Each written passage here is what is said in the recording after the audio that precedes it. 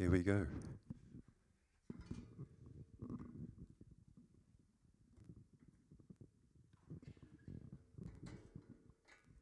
Well, good morning. If you don't know me, my name is Mike. I have been one of the elders here in the past, still involved in leadership in one or two areas in the church.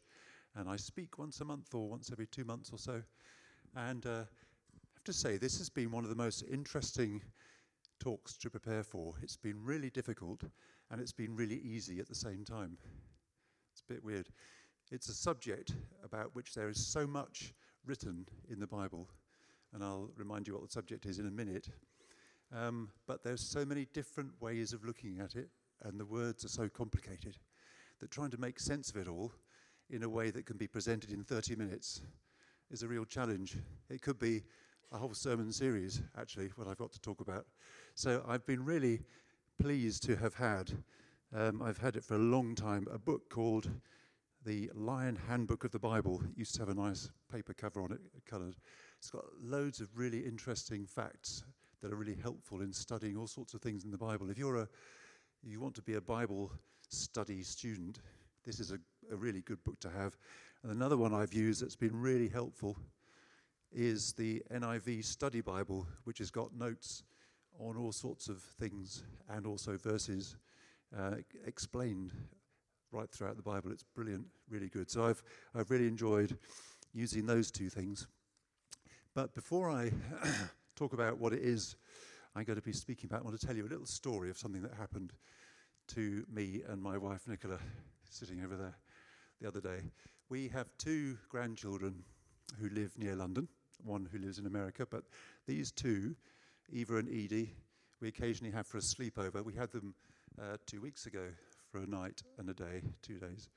And we went to Bushy Park. It's quite near Hampton Court. You've probably all been there. It's lovely. We had a great time. And on the way back, as we were putting stuff in the car and putting it in the boot, one of them, Eva, I think it was, the older one, who's 7 on Tuesday, she said, "Can we get in the boot?" I said, "Oh, all right then." And we sort of sorted things out. And she and Edie clambered into the boot. Edie's just 4. And they wanted to stay in there. And then they said, "Can we go home in the boot?" Now, hands up, anybody else who's ever gone into a car boot and wanted to go home in it? I bet a few of you. Yes, you see it. Yeah. And it's this sort of size and it's this sort of height. So there's plenty of room for 2 little girls. There's a light in there and everything. But the light goes out. And I knew on the way home it would get very dark. But we have a little opening in the front of our boot to put skis through. You know, some of those big estate cars. So we open the boot, and there's a lovely little photo we have of 2 little faces peeping out through the. But of course, if Mummy found out that we were taking the girls in the boot, she would be very upset. But I didn't want to say to them, Mummy wouldn't like it. So what did I say? I'm afraid it's not legal. The police would give me a really hard time if they caught me with 2 little girls in my boot, not tied down. So this is my trailer for law. Law can be really good sometimes. It can be really helpful. Sometimes it can be a little bit annoying as well, as I'll try to explain as I go forward. If I get a bit messy, I do apologize, but there's so much that I could have said. It's been really hard deciding what not to say, as well as what to say about this topic. So I am going to talk today, as part of our series on Amazing Grace, on amazing law. Amazing law. And perhaps as you're thinking, as I have thought in the past, I thought the law was kind of gone and dead. Didn't grace replace the law? Have you ever said that to yourselves before? I've certainly thought it in the past. Isn't it grace v. law and grace wins? So law's gone. You ever said that to yourself? Yeah? It's something that we probably all think. And in fact, Jesus said, "I am giving you a new command to love one another." Didn't he? He said that, "As I've loved you, so you must love each other." So if you've got a new command, then maybe the old command isn't relevant anymore. And that prompts a very, I won't say careless exploration of Scripture, but an uncareful reading of Scripture that just gives you a mindset of actually the law's kind of dead and gone, and you don't need to worry about it because we're all under grace. Anybody been there like that and thought, actually, law's not that important? I bet we all have. But here I am today talking about amazing law. So, law is very helpful, isn't it? We need it for society. We need it in our personal lives so that we know what we're supposed to do and what we're not allowed to do. We need it for society to be cohesive and for people to care for each other and to be punished if they do something wrong as a deterrent for not doing things wrong. We need it in the international sphere, don't we? People are talking about the international law being upheld in the fight that's going on between Israel and Hamas at the moment. We need it. Some of the laws are quite annoying in our country. Some of them are really un-Christian. And there are some organizations that campaign to change laws that are ungodly, that God wouldn't like, even though society seems to like them because godlessness seems to predominate in society. I have another funny little story of a law that I found really annoying once. Does anybody remember a band called Delirious? A Christian band. Martin Smith is their main singer, and he's still singing today. Well, in the old days, I used to go and watch them every now and again. And I took my two boys, who were in their teens. I think they were about 10 and 12 or something like that, so quite young, maybe a bit more than that. And we sat quite a long way from the stage because it's so noisy. I put earplugs in their ears and in my own ears because it's so noisy. We went to Shepherd's Bush Odeon. Anybody been to the Shepherd? I think it's the Odeon, isn't it? Anyway, been there a few times for other bands, but I took the boys to this and we sat right at the back at the top. But they couldn't see because they were only that sort of height. And there were people standing up. You get a bit carried away. And so I said, stand on the seats, boys, and sit on the back of the seat, then you'll be able to see. And they were there listening and sort of going like that. And a lady came along and said, oh, they can't go on there. I said, why? They can't see if they're up there. She said, it's against health and safety law. And I uttered the immortal words that you've probably heard somewhere, then the law is an ass. I really did say that. I felt so stupid later on, but that's all I could think of to say. I was so cross. And, you know, I don't know where that comes from, but we've probably all thought it in the past and said it. And there are some laws that definitely aren't right. So it's quite important to note what law I'm talking about and we're talking about when we say amazing law. I've been reading through the Bible in a year, like a few other people have in the church, and I've been spending quite a lot of time reading Psalm 119, which, as you know, is the longest psalm in the Bible. If you don't know, that is true. I'll give you a fun fact. The middle of the Bible is, apparently, I haven't counted it, but that's what they say, Psalm 118, verse 18. It's quite nice, isn't it? 118:18 is the middle of the Bible. On the left-hand side, before it, is the shortest psalm in the Bible, Psalm 117, 2 verses, about God's love. And on the right-hand side, just after it, is the longest psalm in the Bible, 176 verses, I think. And it's easy to dismiss Psalm 119 as being a bit crazy in love with the law, because the person talks about the law, the writer. And it's a psalm that's been made out of the Hebrew alphabet, so it goes from the beginning. What is the first alpha? That's Greek. Yeah. So I've forgotten. I meant to look it up, but anyway, it starts off and it has 8 verses per letter of the alphabet going through, and they all talk about how wonderful the law is. So it's really easy just to slide over them, especially if you don't think the law applies these days, because grace applies. So I was going through it, and I came to a verse, which is verse 120, which Diana will put up, I think. Here we go. And I read this, and I was about to move on somewhere else, and then I thought, hang on, that verse is amazing. The writer said, my flesh trembles in fear of you, a sort of reverent fear, reverent awe of God. I stand in awe at your laws. And I stopped and I thought, this guy is really keen on the law. What is it that causes him to be so in awe of the laws? And I wanted to explore it more. So I I said to myself, why would he write it like that? Why would he be so excited? Obviously, he's a scribe and somebody who was involved in making sure that law was put into action. But he wrote this great long psalm with loads of words in it. And when I came to some other ones, like verses 76 to 77, is that easy to go to, Diana, or shall I just read them out? If it goes... It's a challenge. I didn't give Diana a list of the verses because I wasn't quite sure which ones I was going to read out. Well, I'll read it, and then you'll see it up there. Psalm 76 to 77. Sorry, Psalm 119, 76 to 77. May your unfailing love be my comfort, according to your promise to your servant. Let your compassion come to me that I may live, for your law is my delight. This person was depending on their delight in the law for God to look after them. And he did that all the way through the psalm. There are so many different places. And in the next verses, 78 to 80, just after those. Don't worry, Diana, I'll just read them out. It's fine. Sorry. He uses the words precepts and statutes and decrees. And he says, Lord, help me to know your word so I'll be blameless. And he was sort of depending on it. And finally, the verse that I want to say to you, 95 and 96. And he says, the wicked are waiting to destroy me, but I will ponder your statutes. He's depending on the law and his love for it and his reading of it for protection from God. He said, they're coming against me, but I'm holding on to your law. For him, the law was really powerful.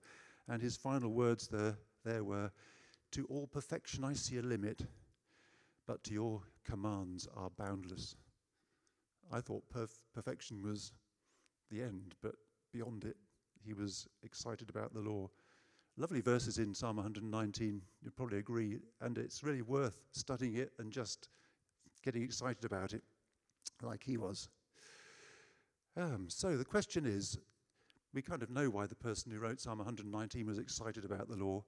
Should we be excited about the law? Should we stand in awe at the law? Good question, isn't it? So again, what is the law? So I'm going to have a very quick look at what the law is. And you will find the law in the first 5 books of the Bible. The Hebrews called it the Pentateuch, Penta being 5. They called it the 5/5 of Moses, though the first 5 books in the Bible, Genesis, Exodus, Leviticus, Deuteronomy, Numbers, not necessarily in that order. I got them slightly wrong. And it spans the time between Abraham and Moses. And a little known fact to me, and it might be something that you hadn't heard about but never really thought about, is before God gave the 10 Commandments, which are part of the law, in fact, 430 years before he did that, he gave a blessing to Abraham. Has anybody ever cottoned onto that and read it and saw it? He promised that he would bless all of mankind through Abraham. And he mentioned the word seed, which is Jesus. Looking forward to a time when we will be blessed by Jesus. So a promise was given to Abraham 430 years before the law was given to Moses. That's quite an important fact, which I'm not going to talk any more about because of time. But it's quite a thing, isn't it? God gave a promise before he gave the law. So why did he give the law? He gave the law because he said, right, I've saved you out of Egypt, and I'm going to be with you. And I'm going to put out the 10 Commandments, or I'm going to ask Diana to do that. No, actually I'm not, because I'm going to read it out of the Message. Don't try it, Diana, it would just confuse us all. I'm going to read a bit of it out of the Message. And you might never have read the 10 Commandments before, so here it is, in abridged form. God spoke all these words. I am God, your God. This is the Message version of the Bible. It's a kind of paraphrase, but it's really descriptive. I am God, your God, who brought you out of the land of Egypt, out of a life of slavery. No carved gods of any shape or form or anything whatever for you, because I am your God, and I'm jealous, punishing the children for any sins of their parents. And yes, even to the 4th generation of those who hate me. but I am unswervingly loyal to the thousands who love me and keep my commandments. So, no using the name of God in vain, no curses or silly banter. God won't put up with the irreverent use of his name. Observe the Sabbath, keep it holy. It's the Sabbath to God, your God. Honor your mother and father so that you may live long in the land that you will be given by God. No murder, no adultery, no stealing, no lies about your neighbor, no lusting after your neighbor's house or wife, etc. That's it in a sort of half nutshell. And it's easy to think of the law as being, no, thou shalt not do this, thou shalt not do that. But actually, it's good, because the God who created the universe, who rescued the Israelites out of slavery, said, I'm going to be with you. I'm going to be right there with you in the fire, in the cloud, as you go to the promised land. I'm not going to just leave you alone. I'm with you. I'm the God who made the universe. So it's only right you behave as I want you to. Isn't that right? It's good. This is how you should live. And I will bless you if you live like that and do what I require you to do. I've written some good words here. I'm going to read them out. It starts with, I am God who made the universe. I saved you. You are my chosen. So this is how it's going to be. I'm holy, so you must be holy too. And I'll give you a sacrificial system so that you can stay holy. This is a charter for a liberated people. That's good, isn't it? And St. Paul wrote in Galatians chapter 3, why did God give us the law? And this is a paraphrase again, because he knew we could not help sinning, and we needed it until the promise to Abraham was fulfilled in Jesus, the Savior of the world. So that was the Ten Commandments.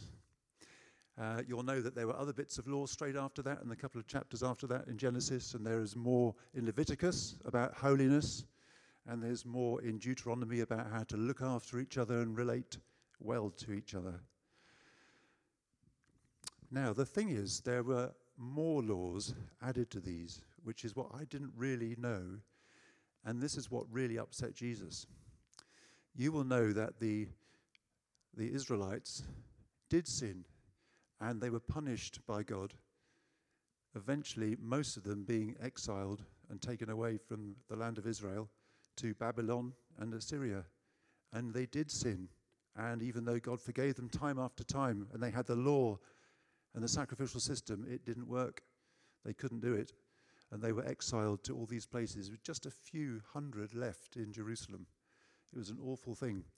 But when they came back in the time of Ezra, who was a scribe, a priest at the time, they started to compile their own regulations and laws in how to live, to try and stay more holy. For instance, they had 39 things that you're not allowed to do on the Sabbath. That wasn't in the law in the first place. And they did all sorts of things that led to Jesus being really cross with them. And you'll probably know some of the stories in the New Testament about Jesus being upset with the Israelites or the Jews for the way they treated people. I'm not going to read this one out, but there's one that says, you use the law of Korban, which is giving to God. You say, I'm going to give this to God so I don't have to give it to my mum and dad. And you don't follow the law that says look after your father and your mother. And there's another one in Matthew, verse 23 of chapter 23, in amongst a series of woes. Jesus was really cross with the scribes. Woe, he said 7 times. And one of them he says, woe to you, teachers of the law and Pharisees, you hypocrites. You give 1/10 of your spices, your mint, your dill, your cumin, but you have neglected the more important things of the law, justice, mercy, and faithfulness. That's what Jesus was cross about. And actually those parts of the law weren't in the original law. I never really realized that, and maybe you didn't either. So in a way, Jesus wasn't saying the whole of the law is bad and you're really hypocritical to keep it. He was saying these rules you've got that stop you doing what is right according to the law are the things that I'm really cross about. That's quite helpful to know, isn't it? So he didn't say forget the law. In fact, he said, I come to fulfill the law, which I need to turn my page over to move on to the next bit.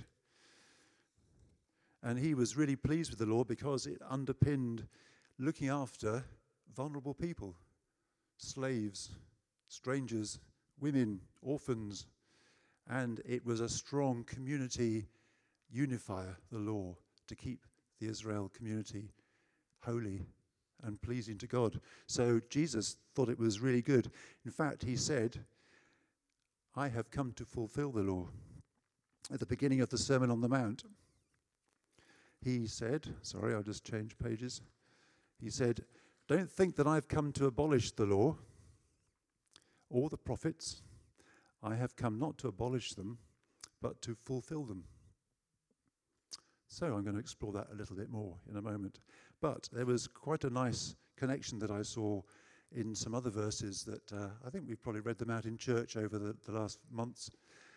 In Ephesians chapter 2, which is a favourite chapter of mine and a few other people I know, it says, and again I'm not going to ask Diana to put it up unless it's there straight away, Ephesians 2, 14 and 6 to 16, it says in the old version of the NIV, in fact it says it in this version of the NIV, Jesus abolished the law in his flesh. But actually, the new version of this says he set aside in his flesh the law, which is rather nice. Because, in fact, I need to read that out. Jesus set aside in his flesh the law and reconciled Jew and Gentile to God, putting to death their hostility. If only they'd put their faith in him. Jesus came to reconcile us to God and to reconcile Jew and Gentile together through faith in him to God. And it's so good that you introduced what you did, Matt, this morning, and I was going to do the same. To say the only way it feels to me that Israel, Hamas, Hezbollah, Iran, the other proxies for them, are ever going to reconcile is by people turning to Jesus. It's the only way. Because they both think they're right. They're both squabbling over a land which they both lay claim to. And it's only with Jesus in their lives and God working through them that the kind of thing that you were talking about with a church working with an aid agency for the Arabs will bring about peace when love comes. And I've got a book here which I haven't read. I've read a bit of it. Nicola's read it all. It's called Son of Hamas. It's about a young man in his late teens who became a Christian. And he was the oldest son of one of the leaders of Hamas. And his natural life projection would have been to become a leader in Hamas himself. But he didn't, because he became a Christian. And he worked for righteousness and justice as much as he could in the community that he was in, and working with Israel to help them to understand about how Hamas works and so on. So if we can pray, which we need to, for leaders and individuals to become Christians, then what a change can be made. I haven't planned to say this, but I heard a story of a person who was a prayer warrior, and one night they had a vision in which they marched across oceans to Russia and didn't really know where they were going, but they marched. God was carrying them in this vision into the Kremlin, and they found themselves standing behind the president of Russia with a hand on his shoulder, and they prayed for him. And that was a vision they had, whether it really happened or whether in the spiritual realm it really happened. Isn't that an amazing thing? I've got this picture of somebody with great long legs striding through the sea and then standing behind President Putin, praying for him. That's what we can do in the spirit if we pray. And people have loads of stories of how things happen in the spirit if we pray for Jesus to come to people in places that we can't get to.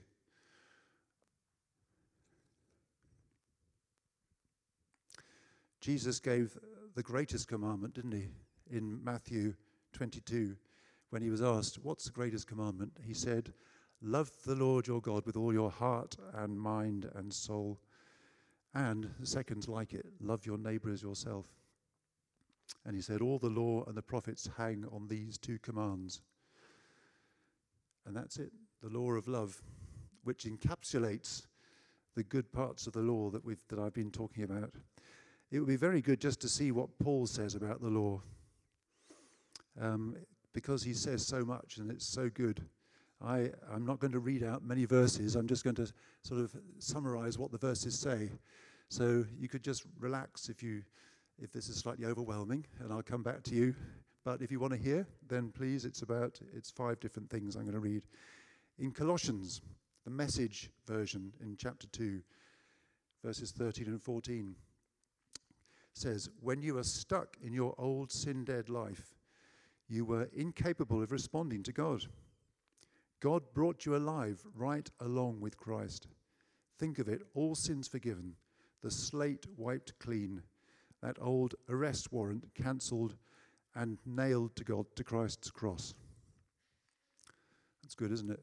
I was thinking of bringing a big old cross that I have in my garden and nailing something to the bottom of it saying, cancelled my arrest warrant for all my sins, and then inviting you all to go up and start banging nails. And then I thought health and safety would probably not allow that. It would take a long time and be a bit embarrassing. So just imagine nailing to Christ's cross your arrest warrant for all the sins that you've committed and having them just all cancelled, just like that. That's what he's done for us, if only we trust in him.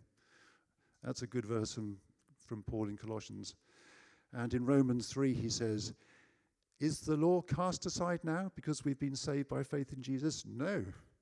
We uphold the law as we live for Jesus. And in Romans 13, verses 8 to 10, we have no penalty now to pay except to love. If you love, you fulfill the law. All of it. That's something to celebrate, isn't it, David? Yeah. Love your neighbor as yourself.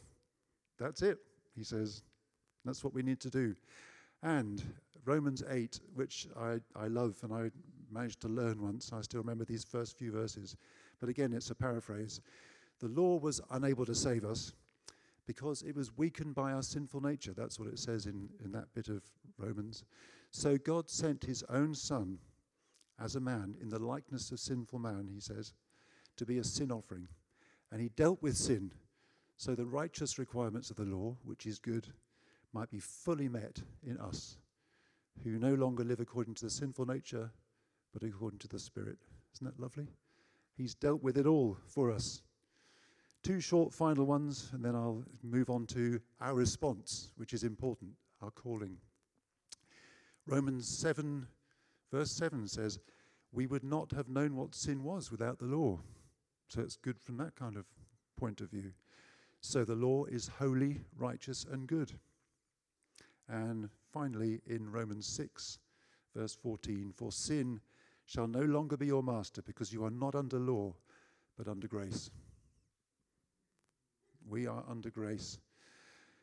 So our calling, and the next verse I've put here, it is by grace we have been saved, through faith. This is in Ephesians 2 again, verses 8 to 10. For it is by grace you have been saved through faith, and this is not from yourselves, it's a gift of God. God gives us faith. He helps us to believe. It's amazing what he does for us. Not by works, so that no one can boast. For we are God's handiwork, created in Christ Jesus to do good works, which God prepared in advance for us to do. So we've been prepared to do good works, and Chris is going to be talking about that in a couple of weeks. Amazing works, so I'm not going to say any more on that, apart from it's a kind of obvious response to God's kindness to us. In Galatians chapter 5, verse 6b, which I love, it's a really great verse, Paul said, the only thing that counts is love. No, it's faith. Sorry, it's faith. I said to Nicola, how does this verse go? And she put me right, but I keep saying it wrong. The only thing that counts is faith expressing itself in love. Isn't that lovely? Paul was arguing with some people who wanted to circumcise all the new believers. He said, no, it's love, it's faith, that's all that matters. And Romans 5:2b says, since he has lavished his grace and love on us, we can exult and rejoice in the hope that we have in God. We can dance and sing because we know what he's done for us. It's amazing. And we should pray that he just gets hold of our hearts and just makes us want to dance around and worship him. Thank you for leading us this morning in doing that. It's so important. That's what he wants. And he's the most perfect thing in the whole of creation, so why wouldn't he deserve it and want it for himself? And Jesus said, if anyone hears these words of mine and puts them into practice, he's like the wise man who builds his house on a rock, so it withstands the storm. So all the things that Jesus said in the Sermon on the Mount, these are good things to read and follow and study, because it's truth. And it's not the law, but it's him fulfilling the law in saying those things. I'm going to read one final scripture, and it's from Titus. It's a letter from Paul to Titus.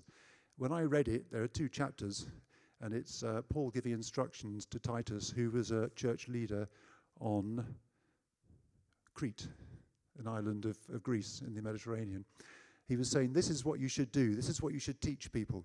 These are important things. So I've taken a chunk out of that, and I'm going to read out from Titus chapter 2, verse 10b, through to partway through chapter 3. Have you got that, Diana? Because it'd be quite good, because it's quite a chunk. So I don't want to send people to sleep right at the end. Titus chapter 2, verse 10. And there are lots of similar things written by Paul and others in the Bible about how to respond and live the life that God calls us to because of his kindness to us, which are all according to the law and love. How are we doing? Sorry, I should have warned you about this one. Oh, great, here we go. Okay, so I'm going to start from the second part of verse 10. So this is Paul instructing Titus to, in every way, make the teaching about God our Saviour attractive. For the grace of God has appeared that offers salvation to all people. It teaches us to say no to ungodliness and worldly passions, and to live self-controlled, upright, and godly lives in this present age, while we wait for the blessed hope, the appearing of the glory of our great God and Saviour, Jesus Christ, who gave himself for us to redeem us from all wickedness, and to purify for himself a people that are his very own, eager to do what is good. These then are the things you should teach. Encourage and rebuke with all authority. Do not let anyone despise you. Remind the people to be subject to rulers and authorities, to be obedient, to be ready to do whatever is good, to slander no one, to be peaceable and considerate, and always to be gentle towards everyone. At one time, we too were foolish, disobedient, deceived, and enslaved by all kinds of passions and pleasures. We lived in malice and envy, being hated and hating one another. But when the kindness and love of God our Saviour appeared, he saved us not because of the righteous things that we had done, but because of his mercy. He saved us through the washing of rebirth and renewal by the Holy Spirit, whom he poured out on us generously through Jesus Christ our Saviour, so that, having been justified by his grace, that's making it just as if we hadn't sinned, justified, we might become heirs, having the hope of eternal life. This is a trustworthy saying, and I want to stress these things so that those who have trusted in God may be careful to devote themselves to doing what is good. These things are excellent and profitable for everyone. And the very last verse at the end of that chapter, he says, grace be with you all, because it's all from grace. That's why we have this sermon series, Amazing Grace. Well, I hope that I've given you a bit more understanding about the law and how some bits of it actually deserve to be no, and other bits are so important that we need to just, well, like I've just been reading out from here. So I'm going to pray. Actually, I did think to myself, these shoe boxes are a response to all that I've just been reading, because of the heart that people have, and particularly what that Karen has to the people who need the support in the Ukraine. That's what we should be about. And there are all sorts of things that I've written down, like we need to pray. We need to show our gratitude to God by working for him. What else have I written? One final thing before I pray. It's really nice. A little story that I read as I was doing the Bible in a year, that Nicky Gumbel, if you know, he's the writer, who put together one of the Bible in a year things. He said it's as if you have a guitar string.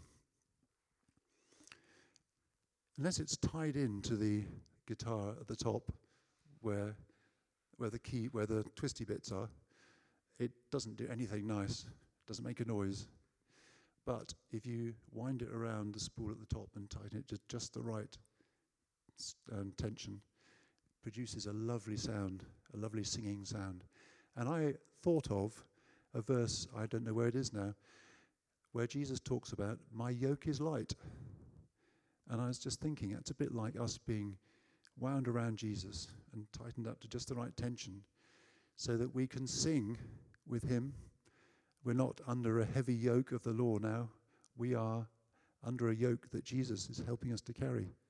We're in yoke with him, and he's carrying the weight, and he says, join me. It's light. There's fun in this place, and we can sing if we're wound into him. I hope that's a nice picture. Anyway, let me pray.